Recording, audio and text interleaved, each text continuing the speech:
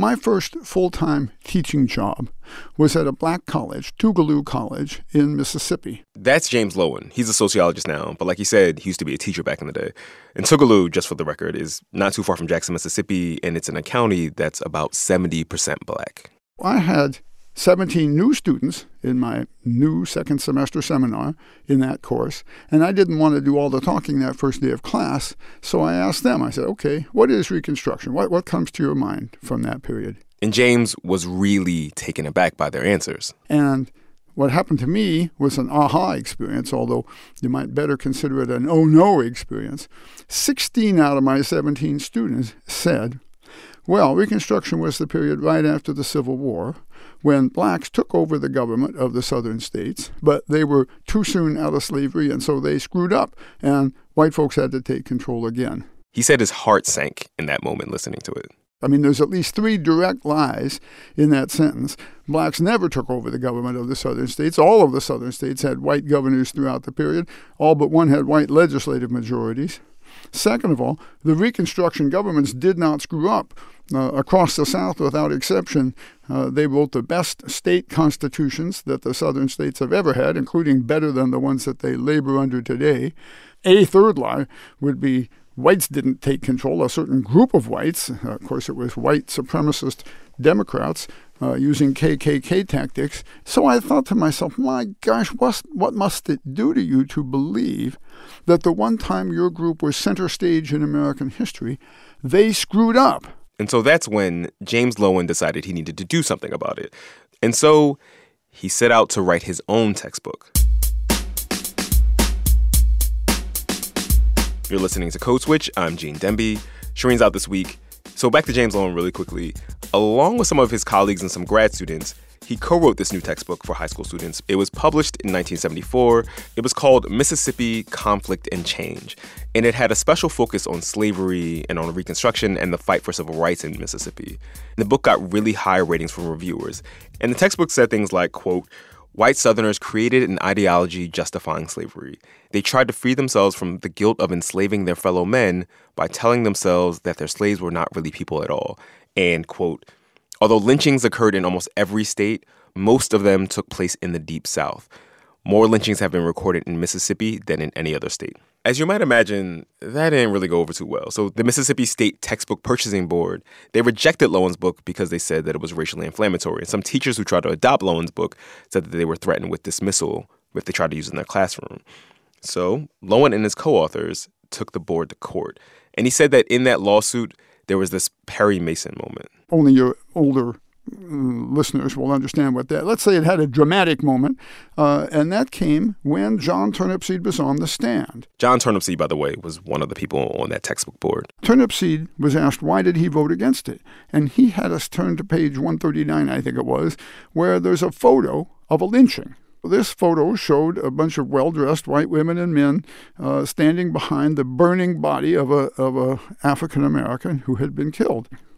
Now, our textbook at the time was the only textbook in America, counting all American history textbooks and all other state history textbooks, that included a photo of a lynching. And ironically, almost none do to this day. Turnipseed's on the stand and he says, now you know some ninth graders, especially black male ninth graders, are pretty big.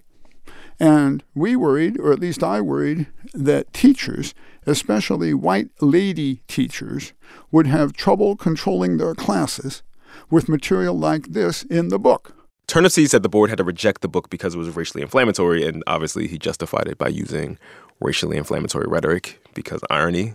At this point in the trial, the judge, who was an 83-year-old white Mississippian, but a man of honor, he took over the questioning, Judge Orma Smith, and he said, quote, but that happened, didn't it? Didn't Mississippi have more lynchings than any other state? And Turnipseed said, and again I quote, well, yes, but that all happened so long ago. Why dwell on it now? And the judge said, well, it is a history book. In the court actually found in favor of Loewen, and the textbook ended up being adopted by the state of Mississippi, at least for a little while. But that controversy prompted Loewen to write another book years later, specifically about the ways that we learn history in the United States. That book is called Lies My Teacher Told Me: Everything Your American History Textbook Got Wrong.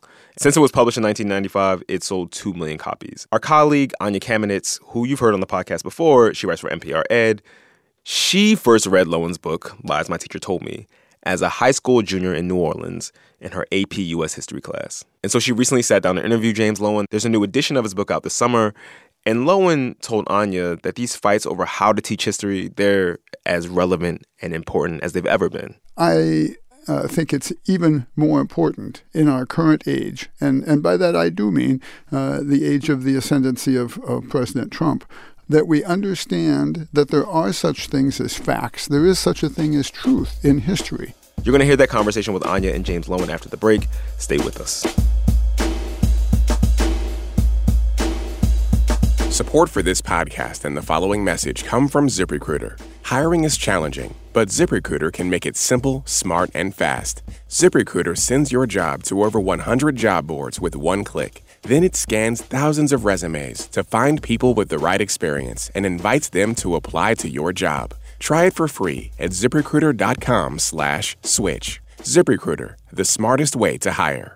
Hey, this is Stretch Armstrong. And this is Papito Garcia, the hosts of What's Good. We're back with a brand new season. We've got Erykah Badu, Lenny Kravitz, Black Thought, and more. You'll hear B-side stories from A-list guests. Subscribe now. Gene, just Gene, Code Switch. And here's Anya's conversation with James Lowen. Everybody has a right to their own opinion, but you don't have a right to your own fact. You've got to use facts that everybody agrees upon, that you can prove, that you can footnote, and that are legitimate. It's so interesting that you get to this point because the book is called Lies, and there's a number of different areas that you go over, but you do call anti-Black racism, I guess, the most pervasive theme in American history. Is that the big lie? Is that the biggest lie in American history? I can't say for sure. That's in the eye of the beholder, I'm sure. Usually, when I'm asked what's the biggest lie, the overall theme of American history is we started out great and we've been getting better ever since, kind of automatically. And the trouble with that is two things. First of all, it's not always true, of course. Race relations in particular showed a downward turn from 1890 through 1940. This period is called the nadir of race relations. That's Nadir. Some people say nadir. It means the low point, and things got worse and worse during that era. Lynchings went to their highest point. Sundown towns got created all across America, especially across the North. Well, if you've got a narrative that says things are always getting better and better, you're not even going to notice that things are getting worse in some area, and you're certainly not going to write about it. You're not going to include it in your book. So that's the first problem with this overall progress lie. And the second problem is what it does to the high school student. Because what it does to the high school student is it says, you don't need to do nothing. Things are always getting better. What's the matter with you? Well, you should vote. But other than that, you don't need to, shall we say, be a citizen. You don't need to protest. You don't need to write your congressman. You don't need to do any of the things that citizens do because everything's getting better all the time anyway. What's the matter with you? And then the other part about it is these enormous textbooks. I mean, you talk about the way that they present history as being settled intellectually too, right? Yeah, it's so boring. Students are encouraged to not think, but just memorize right from the get-go. If you think about it, the very first thing that happened in terms of American history is people came to the land that we now know as the United States. Now, how did they get here? Well, every single textbook that I looked at says that they came across the Bering Strait during an ice age. It turns out they might have. It also turns out they might not have. There's no actual evidence that they did. We don't know for sure. And what we should therefore do is let students in on the fact that we don't know, that there's a controversy here, and invite them to go research it themselves and come up with what they think is an answer for now. And that would be fascinating. That would get them thinking like a historian right from the beginning of a U.S. history course. It's really interesting, though. I feel like there is a tension in what you're saying because we do want students to debate and understand where there's genuine uncertainty in history. But at the same time, I mean, I was in a high school civics class a few months ago, and there was a sign up on the wall saying, there's certain things you can't cite in here. You can't come in here with stuff from InfoWars and, things that are entirely made up. How do students... Yeah. Right? So how do they discriminate against various sources of information? Well, I think there's one key question to be asked of any source, and that is, why do you find it credible? And let's suppose that one of your topics, you're a teacher, one of your topics you're having students handle is by having them do a term paper. Now, there's an idea. Well, you can cite anything you want, but you have to, if you're the student citing it, explain why you feel this citation is credible. Now, a KKK site on American history is perfectly credible if you're asking the question, what does the KKK believe about the Civil War? Okay. If, on the other hand, you're asking, why did the Southern states secede? Maybe you don't want to cite a KKK site, And so students have to be helped to understand what is a defensible site. And that's exactly one of the skills we want students to learn.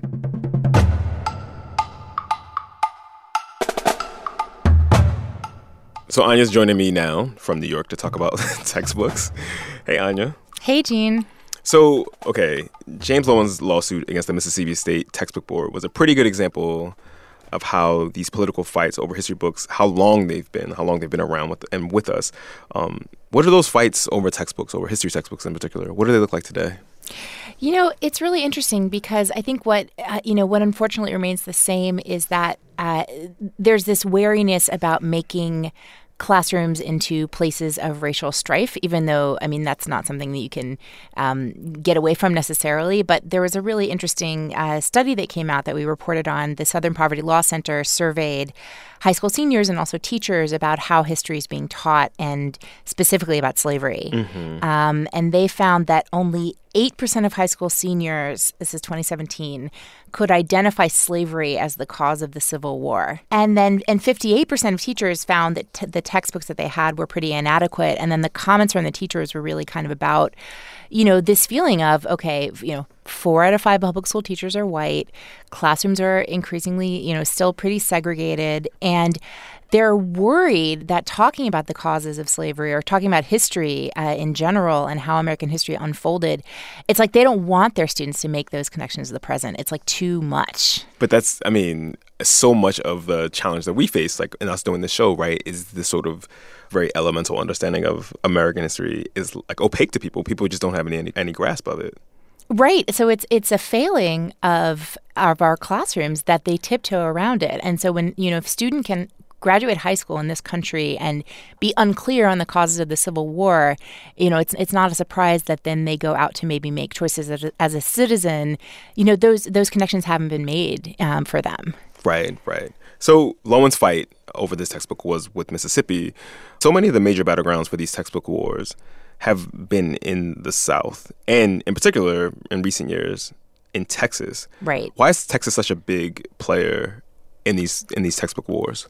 So it really is a market-based reason. And the point is that, Texas is obviously a very large market for textbooks. Mm-hmm. And so if you can get your textbook adopted in Texas, then, it's going to do well. And so basically the publishers adapt for the Texas market. And then the other thing that kind of crashes into it in Texas is that the way that they elect their school board, it just kind of lends itself to people getting elected who have very narrow bands of supporters, mm-hmm. let's say, from various groups. And so the battles that happen in Texas, around evolution, how we teach about LGBT issues, HIV, and also about history. And this kind of flared up last spring. There was something that kind of went viral on Facebook.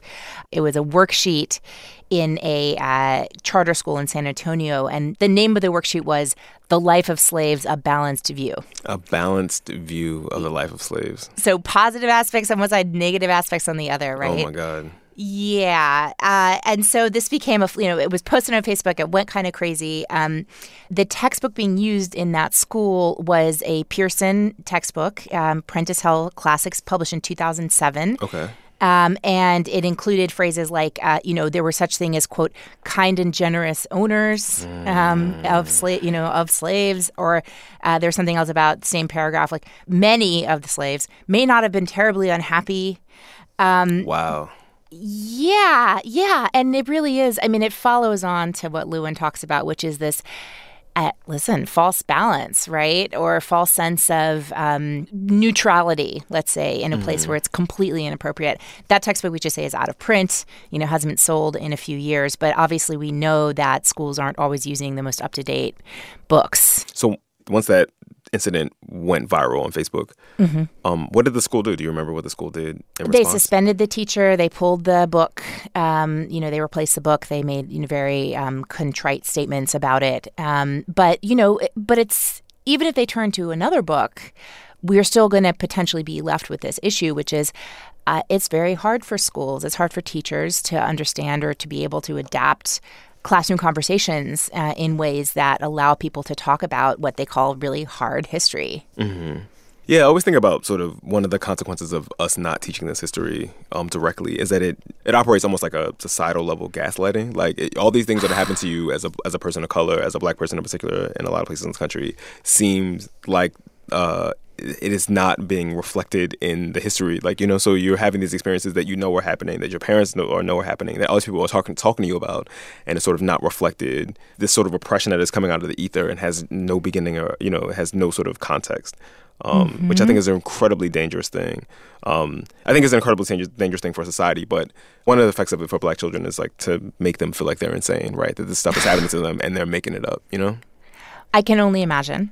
I think about the authenticity, like the teaching relationship, right? Absolutely. How do you as a teacher, if you don't talk to your students about these things, you're worried about it's going to start a fight, or, some of these teachers in the Southern Poverty Law Center survey said, I'm worried that there's not enough Black people in the textbook. So if we start talking about slavery, the white kids are going to see the Black kids as slaves. I've seen this happen. They make fun of each other, and so it's like it's a can of worms. It's how do you make classrooms into places where they can have conflicts and talk about the conflicts of the past, as opposed to this kind of imposed idea that everybody's going to get along, which is so fake. And that's why people don't relate to history classes or lots of other kinds of classes, because they don't feel like they're being told the truth. Anya Kamenetz is an education correspondent for the NPR Ed team. Thank you so much, Anya. Appreciate you. Thanks, Gene.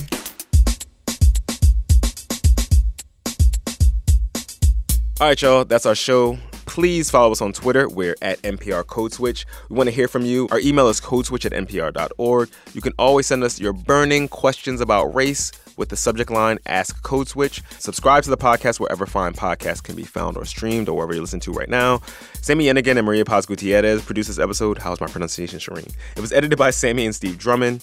A shout out to the rest of the Code Switch team: Walter Ray Watson, Karen Grigsby Bates, Adrian Florido, Leah Danella, Kat Chow, and my partner in crime, Shireen Marisol Meraji. I'm Gene Demby. Be easy.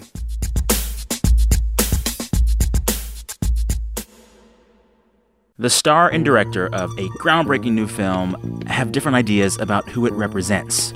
Is it an Asian American film? No. Yes. John Cho and Anish Chaganty on their new movie Searching, this week on It's Been a Minute from NPR.